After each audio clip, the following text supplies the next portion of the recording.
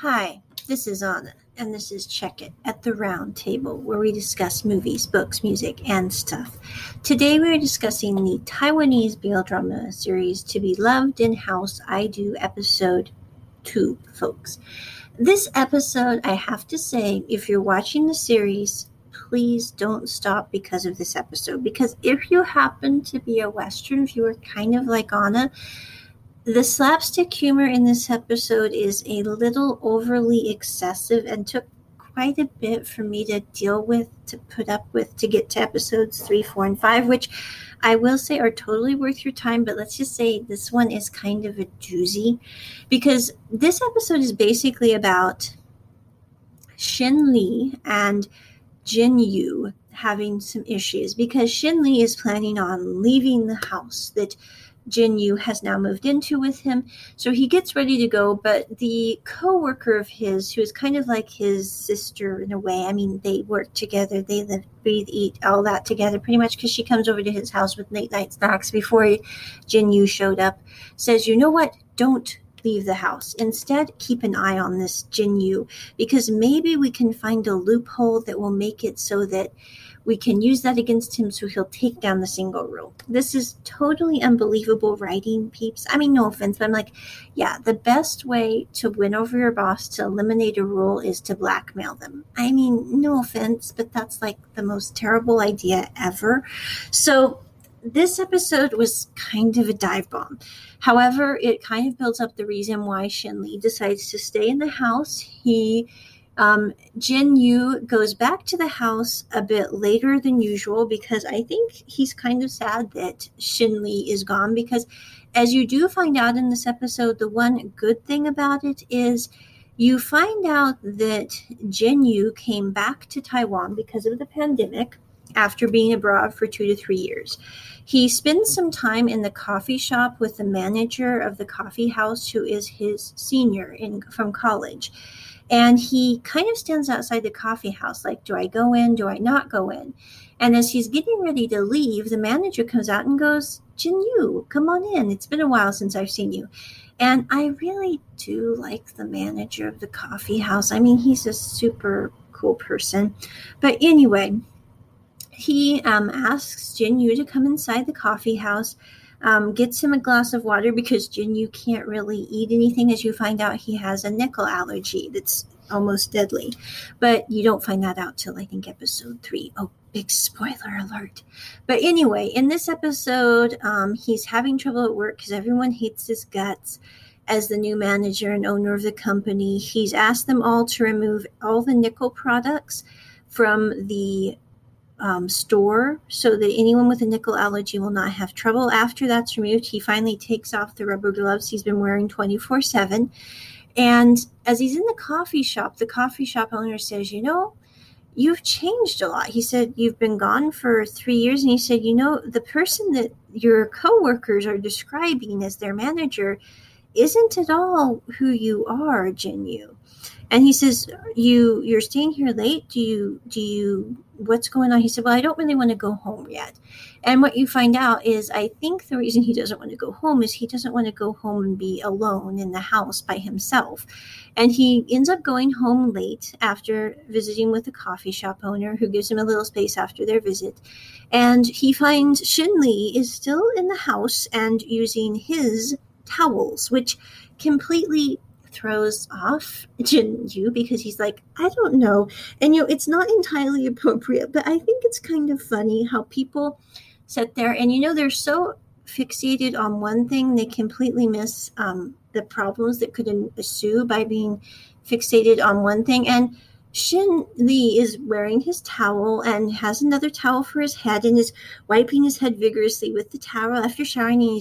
And Jin Yu is like, you are using my bath towels, and we have rules that we do not use other people's things. And he's having this little minor, I think, internal panic attack. I deem it as the internal Rumple from Once Upon a Time, which, if anyone's familiar with that series, there are moments when Rumpelstiltskin completely loses it inside, And I don't know why, but I always kind of understood that because, like, there's a lot of us who we may seem perfectly calm on the outside, but those of us who have people closer, like, they look at us and go, she's having a complete rumple moment inside. I think mine was when I was serving dinner once, and I had some people over who were absolutely fantastic people, but one of them was very gregarious, and they were sitting at the table calmly. I was bringing in some food from the kitchen, and I see one of the guests. I mean, we have like two different sets of guests. No, I think, yeah, two different. So I think we had like 4 people over. So anyway, 2 different sets of guests. And the one decides to, instead of just, using the serving spoon to pull things out before dinner, he decided to get some food before dinner, which is perfectly fine. It was out in the open, very misleading. But then he decided to dip his own spoon into the dish twice. And I was like, oh my giddy aunt. And I quickly moved out of the kitchen. I was like, excuse me, but we do not double dip here. I mean, I was trying to be polite, but it was like, oh my goodness, this is like, we don't do this. No, I know that many people double dip, and if it's your own family, but my cousins came when I was a kid, and they were like, can't we share the same water bottle? I'm like, no, you might be my first cousins, but that does not mean we share bottles.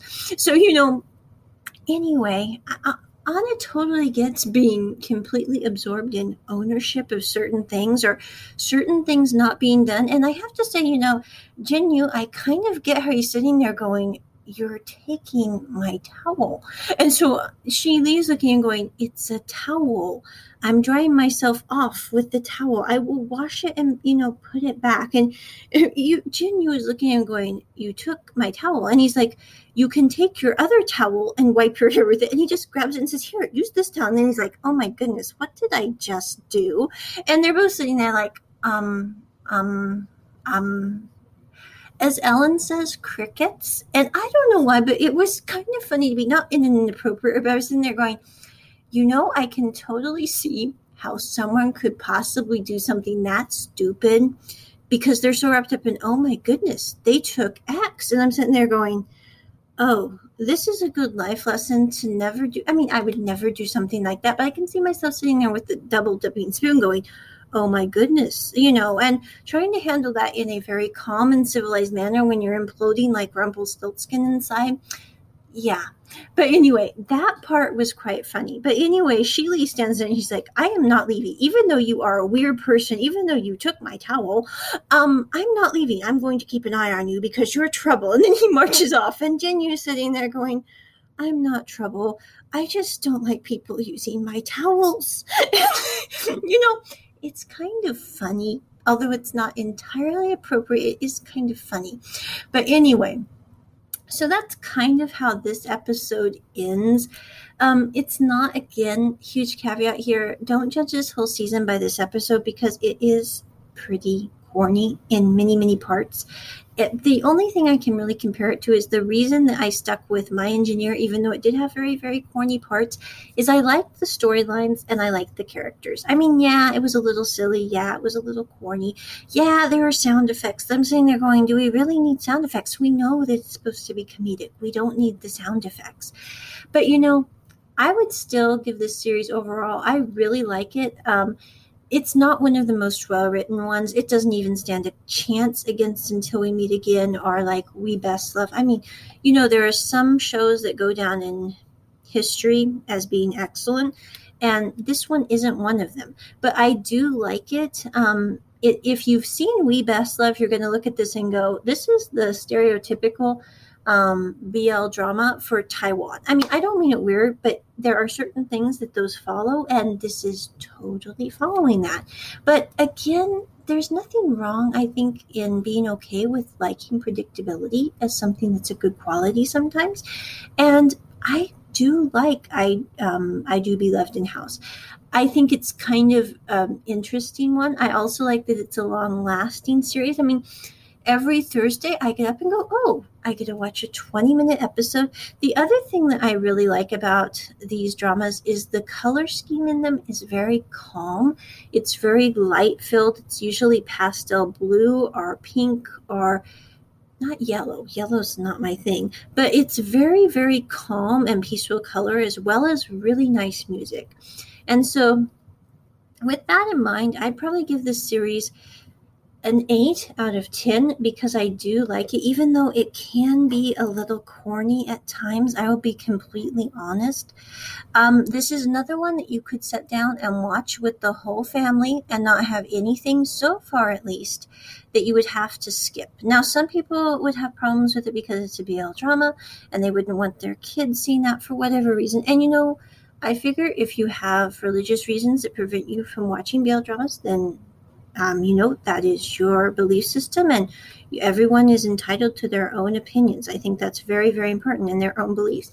I personally wouldn't have problems with it because I think that our children should realize that there are many different kinds of relationships in this world. And also so that, if our kids would ever choose a different path than what is socially the norm, they know that we would support them and that we're not completely unaware of that kind of path. I think it's really important for kids to know from an early age that, there are many different types of relationships. There are many different types of people. And that's what I think is important for kids to realize. I also think that, me being able to watch drama that I don't have to skip a single thing in is one of Anna's kind of litmus tests. I will say that, there are also some other things at play because even though I really didn't have to skip anything in Fish in the Sky, I wouldn't probably watch that with my kids just because I think it's kind of stupid. I mean, no offense at all to the people who made Fish in the Sky. It's just, it wasn't. Even 1,000 Stars, it wasn't. I mean, no offense at all. I think, the actors did a good job for the most part, but the material was kind of self-limiting. I mean, that's just honest opinion. And I also realized that they were gearing that one toward younger audiences. But I really think we should put our best material for younger audiences, not our worst material. And that was kind of lame-o. That's honest opinion. No offense. And, if you enjoy Fish in the Sky, yay, good for you. But I think the thing that I liked about this drama is it's just kind of nice. There's nothing that goes on that's terribly bad. There are some things to discuss. I think, discussing how people deal with a broken relationship, how that might make them react to other relationships in the workplace, in their personal lives, in their friendships. I think it's a very important topic because, as much as we like to say that, one bad situation in a relationship doesn't mess with people's behavior as they move forward, I think that, oftentimes it does cloud people's judgment. And I think that it's normal. And in some ways, it's kind of healthy to sit there and go, something bad happened in the past. How do I not let that happen again? But I think the other thing is to realize that sometimes the past has to repeat itself in order to be perfected. I mean, I don't know how to explain it, but I know in my own life, I've sit there sometimes and go, why am I dealing with the same issue that, might not even be something that, I instigated, that I was a part of. I just happen to be, there dealing with the problem because lo and behold, it landed. And I'm sitting there going, why am I here? And I have to sit there and go, well, I think I'm here in part to learn a lesson, and I hope I learn it well so that I don't have to repeat this one again. I mean, there are certain things it's like, once, twice is kind of enough on that deal. And I think this series is really good to see how Jin Yu, who, he was in college, he had a relationship with one person. It did not go well. And he sat there and went, I ain't ever doing this again. I'm going to just block out people and not face them ever again and be this cold exterior person, even though really I'm hurting and I'm terribly frightened of other people. And, I think that the thing that's kind of paramount in this series is the fact that he's sitting there going, I wasn't expecting to meet the fox, and the fox is Sheely, because he's a very quixotic person. He sits there and kind of pushes people's buttons, but he also sits there and goes, I'm sorry, I shouldn't have pushed you that far.